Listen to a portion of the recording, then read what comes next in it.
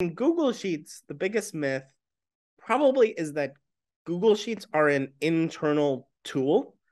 Um, that you use Google Sheets to do processes, workflows within either your own solo business. If you are the only person in your business and you use Google Sheets, you'll keep notes there, you'll keep data, you'll keep a CRM, a customer CRM.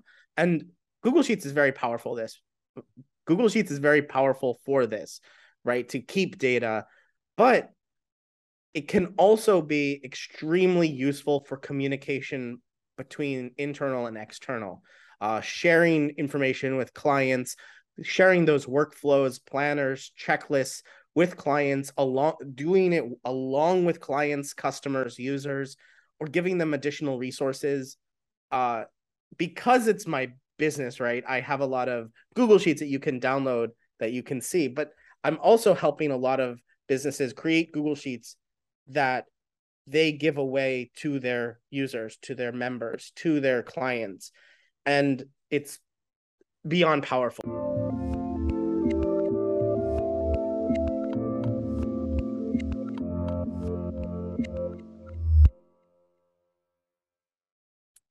Hey everyone, this is Devin Miller here with another episode of The Inventive Expert. I'm your host, Devin Miller, the serial entrepreneur that's grown several startups into 7- and 8-figure businesses, as well as a founder and CEO of Miller IP Law, where he helps startups and small businesses with their patents and trademarks. You ever need help with yours, just go to strategymeeting.com, grab some time with us to chat, and we're always here to help. Now, today we've got another great guest on the podcast. Andrew Kamphey, and Andrew is going to talk about a few different things, including starting a business that has a library of content, and also talking a little bit about how you can adjust user interfaces, and even making small tweaks to make it better, and doing a survey or doing user surveys and getting feedback from clients, and maybe even talk a little bit about not endlessly Googling things for experts. And then explaining some terms on or how explaining terms and providing clear explanations is beneficial. And I'm sure some great other conversations from there. So, yeah, with that much as introduction, welcome on the podcast, Andrew. Thank you so much, Devin. It's great to be here. Love it. Hey, excited to have you on. And for those that haven't caught, Andrew was on the sister podcast, The Inventive Journey. So definitely encourage everybody to go check out that episode. But for those people that haven't had a chance to catch the episode or just saying, hey, we just want a couple minute shortened version of introduction to you, tell audience a little bit about yourself. Yeah, thanks. So what I currently do is I create tutorials for Google Sheets users. So if you use Google Sheets, I help you do Google Sheets better. I run bettersheets.co. It's not just tutorials, it's Google Sheet tutorials, templates, and tools. So I also create things like templates, which allow someone to just get it and go, start using it right away, and tools that help make your experience in Google Sheets better. So, for example, I also create tools for basically other businesses to help distribute Google Sheets. So I created like Only Sheets, which allows you to make a paywall in front of Google Sheets and sell access to Google Sheets, some stuff like that. And so I like to always press on the limits and the borders of what people think they can do in Google Sheets.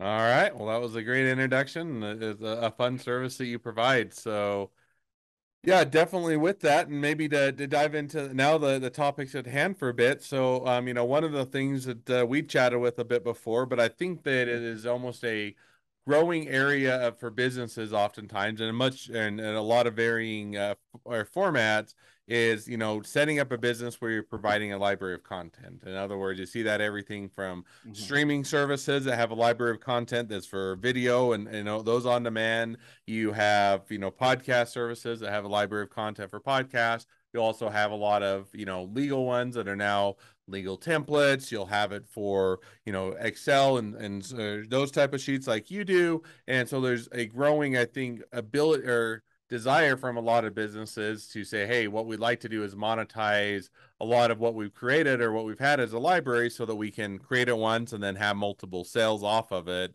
So when you're kind of looking at building a business around a library of content, so to speak, how do you go about tackling that, or how do you go about or starting to build that type of a business? Yeah, so I think there are two ways to sort of create a library of content.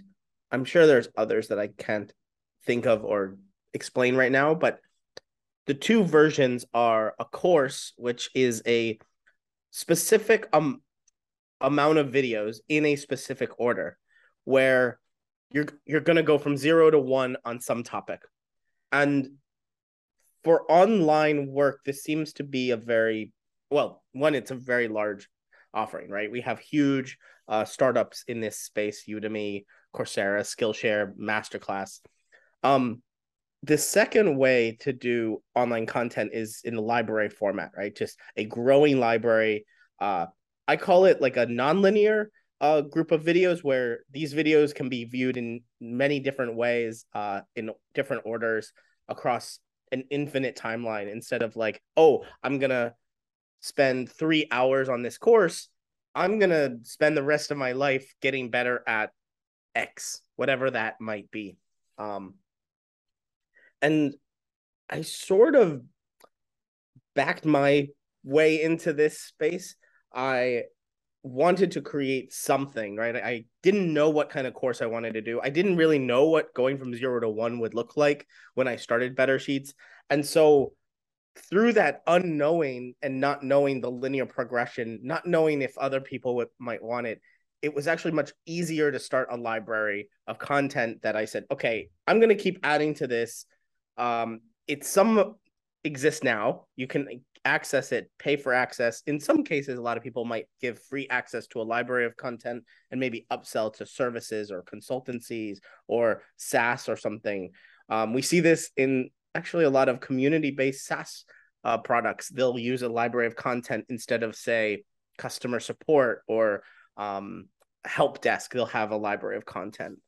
So I sort of backed my way into it because I didn't know, right? I didn't think of, oh, I used Google Sheets for like 5 years myself, and I knew, okay, other people like the Google Sheets that I make, and I have a different viewpoint and a different idea of what's going on.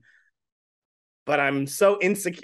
It was really a point of insecurity, and I think that's fine if you end up with a product, if you end up creating something, right? As serial entrepreneurs, we know it's like just make something, just get something out there, get people accessing it, and it's been awesome so far, because every new person that sees it and views it ends up making it better by asking questions like, what else? And so you have this center of a core that you can create, and then every question increases that core.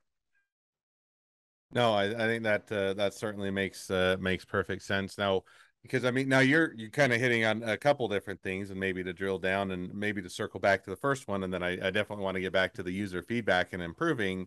But when you're starting it, when you started, maybe to give or kind of an example of how you did it, when you're starting a library content, you can start with one piece of content, you can start with 1,000 pieces of content, or anywhere in between. And it's kind of a balance of it. If you don't have enough content, then you're going to struggle because people are saying you don't have enough value, or there is enough reasons to keep returning, and they can make it difficult. And yet, if you forever are taking I need to create more content all the time, you're going to be forever investing in the content, never monetizing it. So how do you kind of figure out what content to provide and the level of content that you need to provide?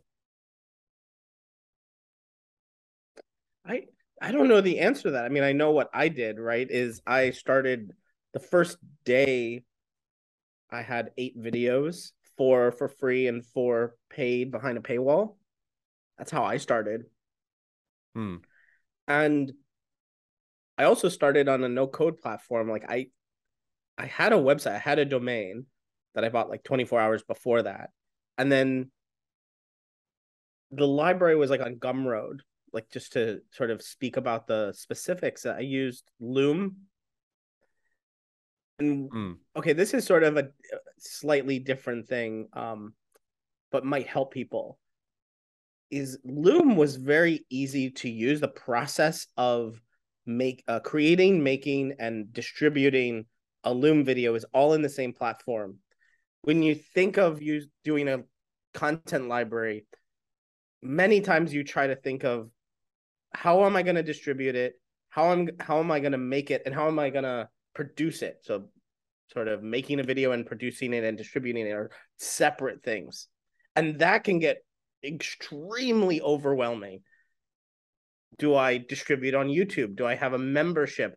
What business model do I use? Like, is it access one at a time? Is the first one free? And then all of those questions I sort of backed into because I knew from my insecurity, I knew I was going to increase the number of videos. I knew I could do them fast because I was using Loom, just walking through things and showing it on the screen. I knew I gave myself a uh, constraint that I would not edit. Getting from making a video to editing a video, huge step. I myself have been a video editor and video producer for like a decade, and I didn't want to edit. Hmm. And people who haven't produced video will probably be like, "How do I edit this?" Don't edit. That's how you edit it. Don't edit it. So those constraints got me to producing video in a Loom, distributing it through a Loom folder, um, and that helped me immensely. Right? If you're planning something, you got to pull all these. Okay, am I going to distribute it on Gumroad? Am I going to sell it on Gumroad? Where am I going to sell it? Where am I going to distribute it? How am I going to make money? A lot of that was just answered by, oh, I'm going to record a Loom video, put a paywall on Gumroad, and the business model. I knew, okay, this is from a sense of insecurity. I knew I was going to add some videos, but I didn't know like really the time horizon. And I definitely didn't want to be stuck on a monthly, like I have to churn out that like internal mechanism to have like being pulled by an external thing of having to make videos, I didn't think would add to the quality of the videos or the content. And so I made it a one-time price. Now, mind you, we're recording this in 2022. When I made that decision, it was April 2020. So a lot of external things were going on at the time, and the world was insecure. The world had insecurity over price, uh, money, health. And so I read a great article that said, like, when the world is crazy, your price should not be crazy. Do the math for people. SaaS pricing and monthly pricing doesn't work in a recession because one, people kill any expenses that they don't need, and two, they do the math. And you don't have to do the math if you sell a product for a one-time price. I never charge you again. So Hmm. that pricing model ended up being the right price at the right time. And to help other people, it's a lot of insecurity to be like, what? How much do I charge? How long do I charge? Is it monthly, yearly? I did one price, one time. You never have to pay me again, and access to the library. No, and I think that, I think that one thing you're probably hitting on it that I like, and I tend to agree, is the simpler you can make it to understand and the more accessible it Mm-hmm. is, the more beneficial. And I think that too often we try and make it complicated, or we try and make it too complex, or in other words, people then they get lost or frustrated. They're not getting what they want. They're not getting it how they would need to access it, and they're forever feel like they're getting upcharged or paying for things when they're not getting the value. And I think that simplicity of, hey, this is what we're selling, here's a content library, is certainly beneficial. And I think the other thing you hit on is, I think that you said you chart, you started out, I think, with a content library of 8, which means, hey, I didn't start out with one's probably too little, but I also don't have to go crazy. In other words, if you go and build, I think sometimes when I've watched others do it, they'll go build a huge content library, and then they come to Mm-hmm. find out there's a handful of things or a handful of content within that library that people actually want and are going to use, and they spent all of this time, money, and effort building content that only a very minuscule amount of people that would be users are ever going to actually access, and it doesn't drive that value back for all that investment. So I think it sounds like, picking those that are these are going to be the most valuable. These are going to be the ones that are going to provide the big or best return that most people are going to want. You start there, and then you can build out, as you said. Mm. Last point is getting that user feedback of what are the things that people still want, what are the tweaks. Let's survey the audience, survey the feedback, and see what are the users not liking or what am I lacking, and build up from there, as opposed to just trying to build it all at once, thinking you have it, and then having to go back and reassess. So So, oh, go ahead. something you said really interesting there was to make the content that is the most valuable at the start. What might happen is you don't know what's valuable, and there's a little bit of a tiny little trick, a little heuristic you can do that will allow you, if you are an expert, to know what's most valuable. And that's probably this isn't this it isn't a salve, it's not like a silver bullet. But if you have zero content and you're trying to build a content library of value and you don't know what value is, just start at what is blindingly obvious, what is incredibly easy for you. Um, and that is pretty much like going to be on the side of like, oh, this is an expert talking. You'll be more confident, you'll be more into it, excited about it if it's easy and it comes off, right away. That idea of value is really hard to crack because we only know our own side. We don't know yet who our users are, who's going to buy this, who's going to see it, who's going to watch it. So hopefully that helps a little. No, I think that's definitely are some great thoughts and feedback. So, well, kind of following up, and one of the questions I was going to have, because I think that places that people oftentimes struggle is when you're looking at user feedback. First of all, getting user feedback, and then and then one, getting feedback at all, two, getting meaningful feedback, and three, actually using that feedback to improve the product. And so, as you've kind of gone along with your business, how have you gone about getting that user feedback and then getting meaningful, all three, getting feedback, making sure it's meaningful, and then actually implementing it? So for me, this sort of happened, I would say, organically, but I don't think you need to like just let it happen. I think it could be very much purposefully done. Is I had an ask me anything policy. Again, this came from a feeling of insecurity. I didn't know what people wanted to know about Google Sheets. I didn't know what could actually help other individual people. Again, I've been working in for 5 years with like inside of a company. I helped create this sort of huge mechanisms and huge things and databases inside of Google Sheets inside this company. So I had some ideas, but when I separated from that company and now I'm helping other individuals, how do I know what's working? And I just literally said, ask me anything. I think I replied to every email originally. This is going to sound weird, but sometimes you have zero audience, you have zero users, and you think like, how could I ever get user feedback? How can I ever get questions? But my God, there are so many forums for people asking questions, at least in Google Sheets. God, there's so many. There's Quora, Reddit, Facebook groups. Those are some places I still spend time in. So 2 years on. And also, by the way, I have to like make a little note here. I did just say that I have a one-time price. I sell, you pay me once and you never pay me again. I just in the last 3 months added a monthly membership. So any business decision you make is not irreversible. So you can set something up and it can change over time.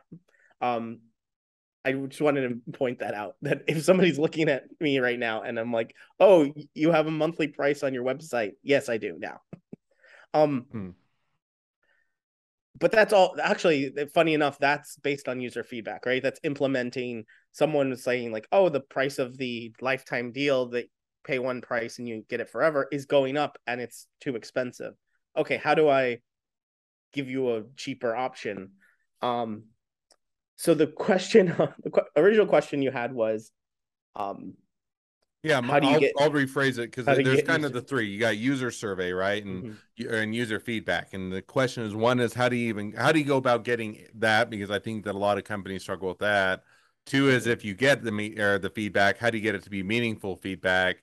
And then three is how do you use it to actually be implementable or make or incorporate it into your product. mhm, So maybe the first one is how do you even go about getting user feedback and how do you actually get people to want to give you because everybody asks for surveys every time you buy something they tell you can you give us a rating, can you leave mhm. us a review, and most of the time you're saying man it's not worth my time and I'm not going to take that time out of my day to do something that I'm really not going to get any compensation for. So how do you go about getting user feedback in the first place? Yeah, I think asking the right question is good. You're spot on, right? Those surveys are just absolutely useless. And NPS surveys, I don't know if anyone does those, are just absolutely useless. Someone saying, I like this product as a 7 out of 10 gives you no meaningful feedback. Mm-hmm. You have almost the same process, almost same. You open yourself up to like ask like IP law questions, right? Sure. And how do you phrase? You have a I noticed it, and now I can't remember the exact phrase, but you say like ask not ask me anything, but you say something. Yeah, I mean, and I said I think that and that's part of what we've had to figure out a lot of is getting feedback and survey. I mean, everything we still ask for reviews because reviews are king, and if Mm-hmm. you can get them, it's beneficial to have them on Amazon or Google or anything else. But then beyond that, it's also asking, along the ways we one will check in with clients along the ways or along the way to see if they're having issues. We'll also Mm-hmm. monitor where they tend to get hung up on or if there's parts of the process that can be improved. We look to incorporate in, we've at or a lot of times we've had users say, hey, this is hard to understand, or we seem to be keep getting the same a lot of questions. And so when I look at it, user feedback is not just simply sending a survey or asking them for feedback, but it's also listening to when they're having issues or struggles or something isn't making sense or it's taking them longer or you keep getting the same question over and over. Those Mm-hmm. are the user feedback that we oftentimes will look to incorporate in or to make better. Yeah. One thing I added to this, so I have the phrase "ask me anything." I use that all the time in all my emails. At the end of emails that are automated emails to new users, I'll literally say "ask me anything." I've made videos that are part of the library that say "ask me anything," um, and I can also do something similar to you, where after years you see those patterns. So what I did is I made a video that helped people ask the right question. So I think it's like an 8 to 10 minute video of me just telling people, here's good questions, here's bad questions to ask me. If your question involves 2 words, like how do you do inventory management, that's a bad question because I don't know the context. I don't know what you've tried. I don't see the sheet that you're using. I don't know actually the part of that problem that you're having. Or on the other side, if you start writing paragraphs and you're like, well, I can't do this and this and this and this and this, and I'm trying to do this and then this and then this and this, and if you write too much, I can't really help you because it just takes that's so much context and it's such a small thing. Perhaps make a loom. So I keep talking about loom. I think it literally is the reason my business exists now. But I ask people, I'm like, just send me a 1 minute loom. If you can show me what you're doing and show me the problem and in fully in a whole screen. This is a very weird Google Sheet problem, but people will send me screenshots of what they're trying to do, or well, they can't do something, so they'll send me a screenshot of what they have, but then they'll say something like, "Oh, I get this error," and the error is not in the screenshot. I'm like, ah, errors. I don't know what the error is that you're getting. So there's a lot of context, a lot of explanation. This might not be a good tip for many people who want to have like a passive business or want to like separate their content library from their agency and consultancy. But I'm totally fine going back and forth by email. I don't schedule calls anymore. I do have like a hourly rate if you want to just jump on a call and we can like work through your problem. But like I'm okay going back and forth and having email threads.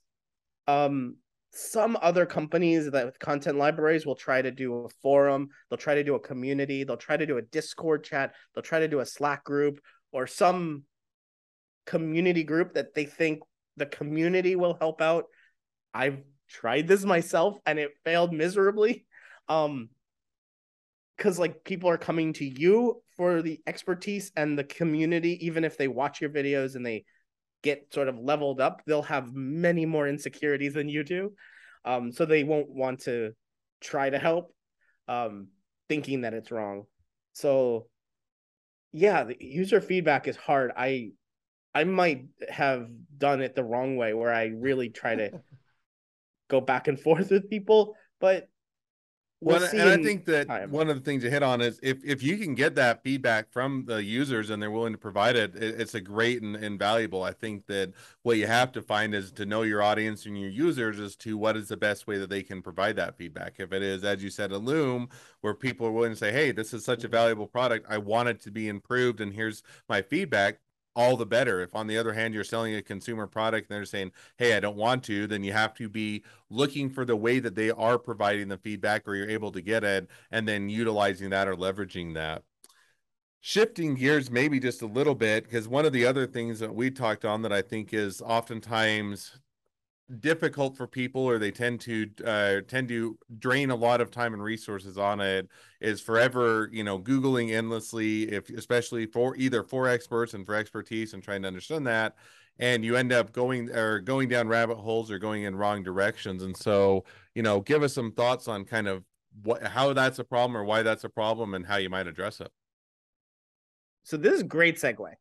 This is a great transition because questions that I get many times from users are ungoogleable questions where they literally need to show me, right? Like they need to show me, here's the thing that I have, here's, and then talk about what's the result that they need. um and so I started realizing very well, not exactly early on, but months into this and seeing the patterns of how people ask questions. I looked at the phrases and words that people were using, and then I would sometimes try to Google it. Like, and sometimes I would get the answer. And I noticed that I was doing the translations, like essentially, this is not like actual language to language, but I would take phrases that they used, like, I want to go, I want to move this data from this sheet to this other sheet. I would I would not put that into Google. I would say something like tab. I would say, oh, I want to move this data from this tab to this tab. And I doing it in originally, I didn't notice it, but I noticed it after many, many times and noticed the pattern that I personally was translating their words and their phrases. And so what I ended up doing was making I guess a dictionary or a translation. It's a Google sheet, and then let gave that to the audience. I gave that to members. I said, hey, you keep asking me these questions, and they have these like translations or translations not just from individual words but a phrase into like what the actual formula is in Google Sheets. Because if you don't type in this particular formula into Google and then look at the results, the phrases that you're using are going to be get no results. You're not going to get the answer to your question. So I actually ended up making a dictionary and or a thesaurus, I guess maybe is a better phrase, inside of Google Sheets for Google Sheets users. Interesting. Well, awesome. Well, we've talked on a lot of fun topics and we've only started to scratch the surface, and yet we're already towards the end of the podcast episode. And so definitely we'll have to have you back on for another one of the in the series of the podcast, and be fun to have follow-on conversations. But as we wrap up this episode, I always like to wrap up the episode with one question. So we'll jump to that now, which is, within your industry, what is the biggest myth and why is it wrong? So in Google Sheets, the biggest myth probably is that Google Sheets are an internal tool. Um, that you use Google Sheets to do processes, workflows within either your own solo business. If you are the only person in your business and you use Google Sheets, you'll keep notes there, you'll keep data, you'll keep a CRM, a customer CRM. And Google Sheets is very powerful. Google Sheets is very powerful for this, right? To keep data, but it can also be extremely useful for communication between internal and external, sharing information with clients, sharing those workflows, planners, checklists with clients, doing it along with clients, customers, users, or giving them additional resources.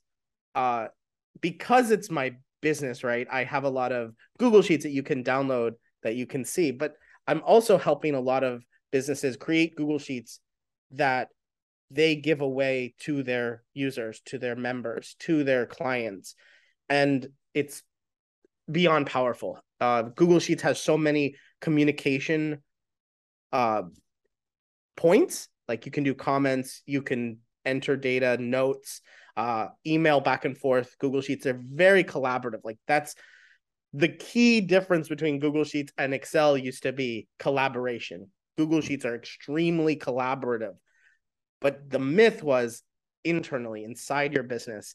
And now I think Google Sheets are amazing tools for external collaboration and sharing information with not just information, workflows, planners, data, access, all that kind of cool stuff. Awesome. Well, definitely makes perfect sense. I think it's a great myth to dispel, and certainly one to learn from. So, well, as we wrap up, if people want to reach out to you, they want to be a customer, they want to be a client, they want to be an employee, they want to be an investor, they want to be your next best friend, any or all of the above, what's the best way to reach out to you, contact you, find out more? The best way is to find my email. I love email. I don't know why people want to get away from email. Email me anytime. I get emails all the time. I try to answer them all. And what's Find the my email. email that they can reach out and contact you with? I would love them to find my email because I think it's I always feel like it's everywhere. All Um, right. So you're issuing the challenge that if they want to reach out to you and contact you, they have to do a bit of homework and find the email out yeah, there. So I like it. So come find me. awesome. I that's a great challenge extended. So with that, thank you again, Andrew, for coming on the podcast. It's been a pleasure. Now, for all of you that are listeners, if you can help us to share this expertise with all the startups and the small businesses out there, so they can continue to improve their business, just go or leave a review, click share, click subscribe. It does help us to make sure that more people can find out about all this great expertise.